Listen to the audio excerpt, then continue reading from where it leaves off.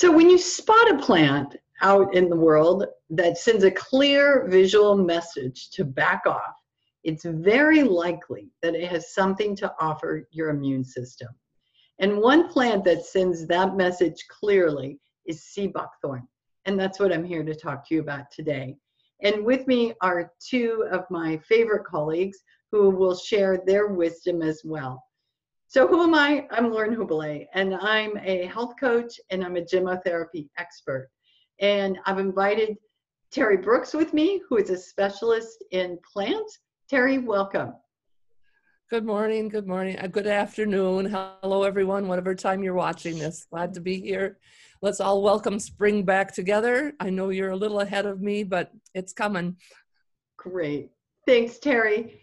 And I'd like to also welcome Megan Limp, who's an acupuncturist. Megan, welcome.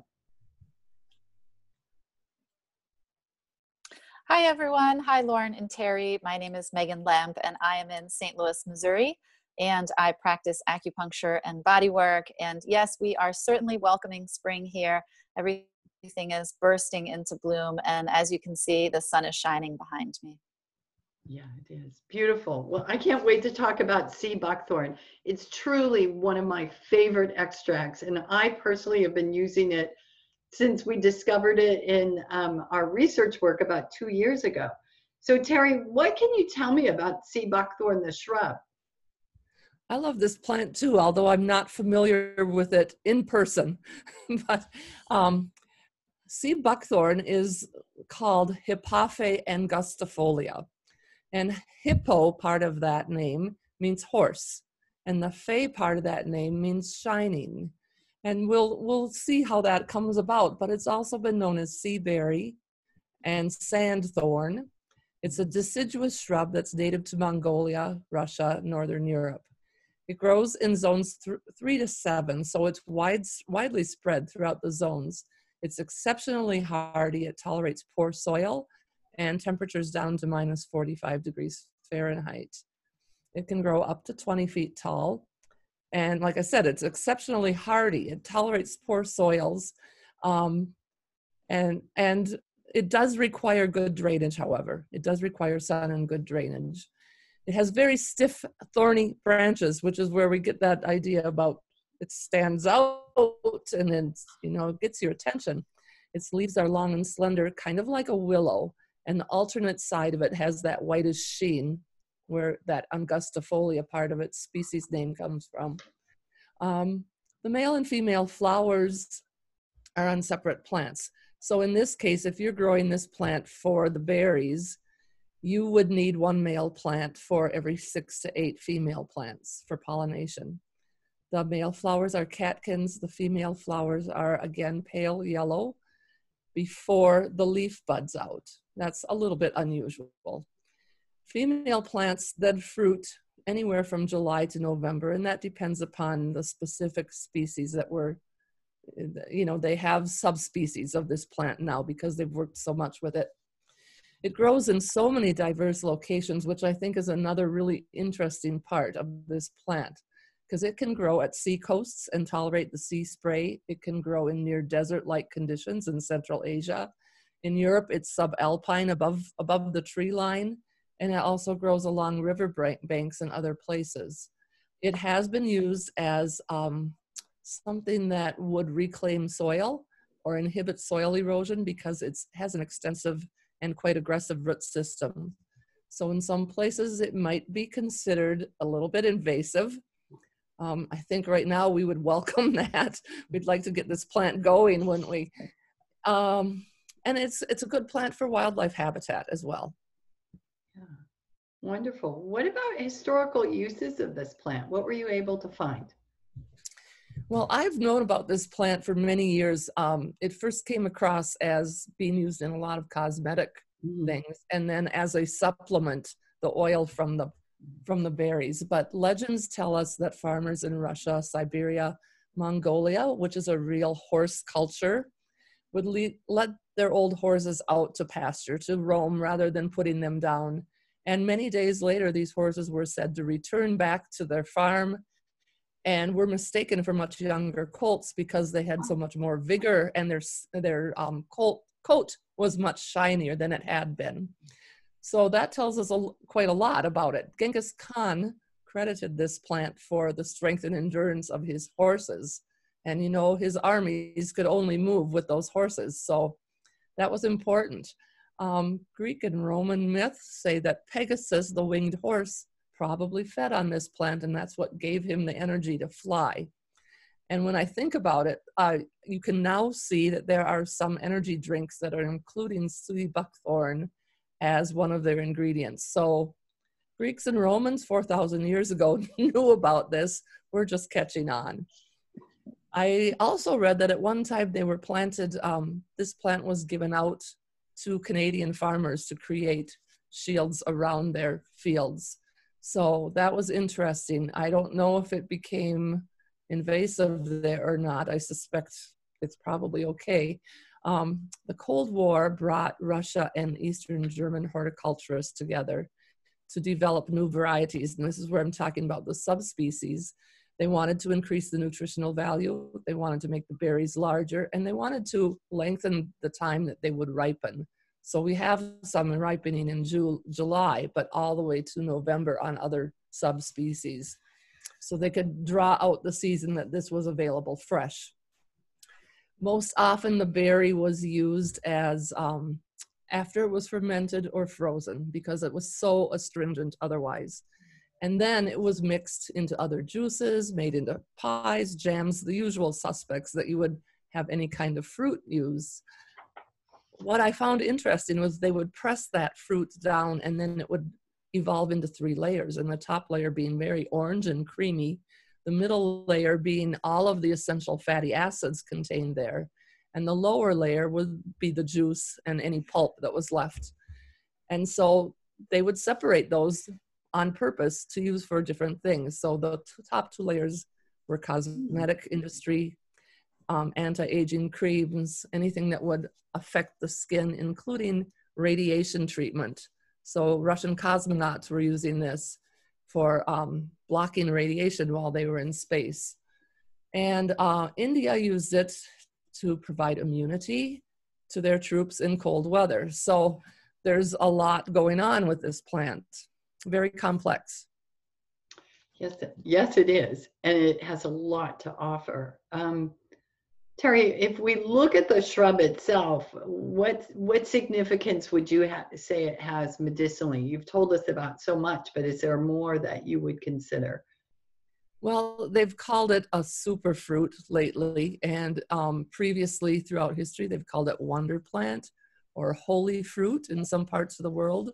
It's known to have an abundance of vitamins, including A, a wide variety of Bs, C, E, K, tons of omega fatty acids, and that's where a lot of the benefits come from. But it's also known to have 18 out of 22 amino acids, which are the building block for protein, and many minerals as well. So right now, currently it's being investigated to try to reduce cancers and also to reverse the growth of some cancers. And again, the whole cosmetic issue with it is they're using it for treating eczema, radiation burns, injuries, aging skin, but they're also discovering that it probably has some cardiovascular and immune benefits. So I'm sure you can tell us more about that. Yeah, I will. Yeah. Thanks, Terry.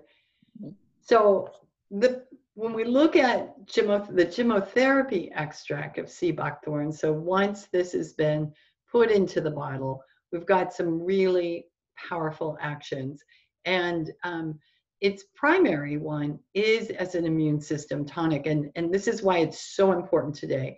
This is the extract I've recommended for all of my clients and customers and practitioners I work with to have people on right now in the face of this virus. But it's interesting because it also is a central nervous system tonic. So first of all, in this immune system tonic, it resolves inflammation and infectious states. But it has a unique quality that I think really sets it apart. And when you said that about cancer, it really triggered something. Sea buckthorn is able to modify the pH in the regions of infections. And I think this is where we're going to see more development around this, because obviously that's helpful when we come across viruses and flus. But when we're talking about more serious diseases such as cancer, I can imagine that really being hopeful. What it does for the nervous system is serve as a tonic in which it's able to protect the levels of dopamine and acetylcholine, the main neurotransmitters for the parasympathetic state. And this protection helps improve brain function, maintain memory, and improve mood. It can help, it's a very motivating extract that helps with forward motion. Now, it has a secondary action, and Terry, this, I really found a connection here. The secondary action is as an antioxidant for further brain protection. But because of that, and it's so powerful, if there isn't good drainage in the body, we can get some aggravation. So you talked about the plant requiring good drainage, and I think there's a real correlation there that's really important. So if we're using it on someone that doesn't have good elimination and doesn't have good drainage, so to speak, we have to be careful because it is so powerful. Powerful in a good way, but we need to put it in the right system. So how am I using it in my practice, and who might consider this? Well, acutely right now. I wish I could hand it to every person I saw, every checker at the grocery store, every postman. In fact, I did hand it to mine, and everyone that's coming in contact with people on a regular basis today. And it's so it's useful right now, but we're going to have cold and flu seasons every year where it's useful. People in high contact jobs, such as teachers or those who work in retail or healthcare positions, could use sea buckthorn all the time. I see sea buckthorn for the prevention of and at the very start of an acute situation, but then it can be set aside. There we have deeper acting extracts that can then help move that inflammation that are more effective than sea buckthorn. But here's where I really love sea buckthorn, and that's in microdoses. It can produce a remarkable uplift to mood, and it helps with memory, and it also improves creativity. And if there's an aggravation from this, I would say it's because your body's not draining well. And so you might need to look at maybe just taking it once a week or twice a week until your drainage systems improve, just like the plant needs. Now, in chronic cases for sea buckthorn, I've often put children on this through the winter, or adults who struggle and need extra protection for their immune system. And then for aging adults, to help protect their brain.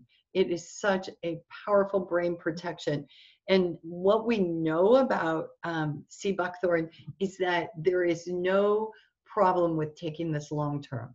It can be taken for years at a time, which is beautiful. So there it is. Lots to do with sea buckthorn. I made several notes too while you were speaking, Terry, because you brought up something, and I did want to bring this up as well. Because of its ability to protect from radiation, acutely we can use it when we're flying or for dental procedures. It would be very useful. So I'm sure you're going to bring us a whole additional spin to this, Megan. What do you have to share from the Asian medicine lens? Yeah, thank you, Terry and Lauren. I love everything that you just said about all the uses. That is right on line with how I'm seeing it too.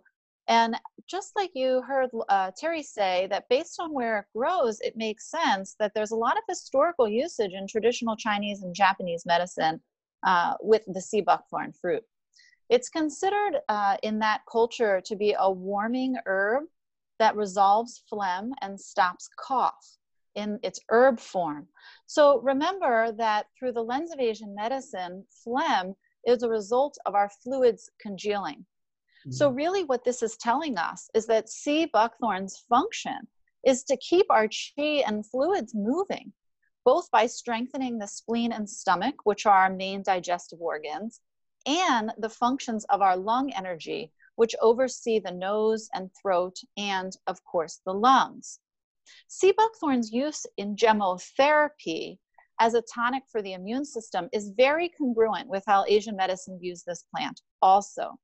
Similar to the term immune system, in Asian medicine, the first layer of defense against pathogens is what we call wei. And you may have heard me talk about this in other recordings. It's a surface layer of qi that acts as a gatekeeper or a protector against pathogens for our system.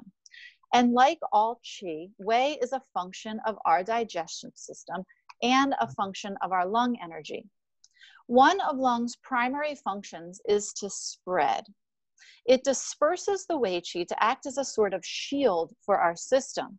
But the spreading function also applies to its relationship in deeper, more internal qi and fluids. So when a pathogen does get past our first layer, sea buckthorn is useful in this context also because, like Lauren said, it creates an environment that just is not conducive to inflammation or infection.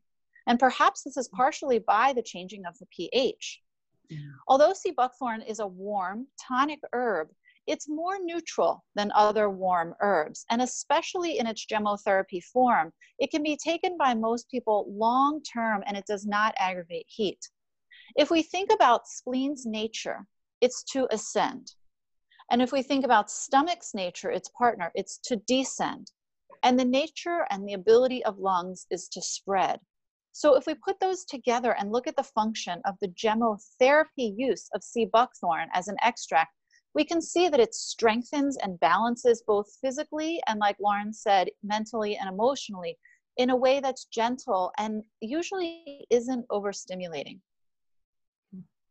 Wow, Megan, exciting. It's a great extract to consider. And it's an extract that should be in every home today and in your family kit for sure. So if you want to learn more about gemotherapy, I've got plenty to share.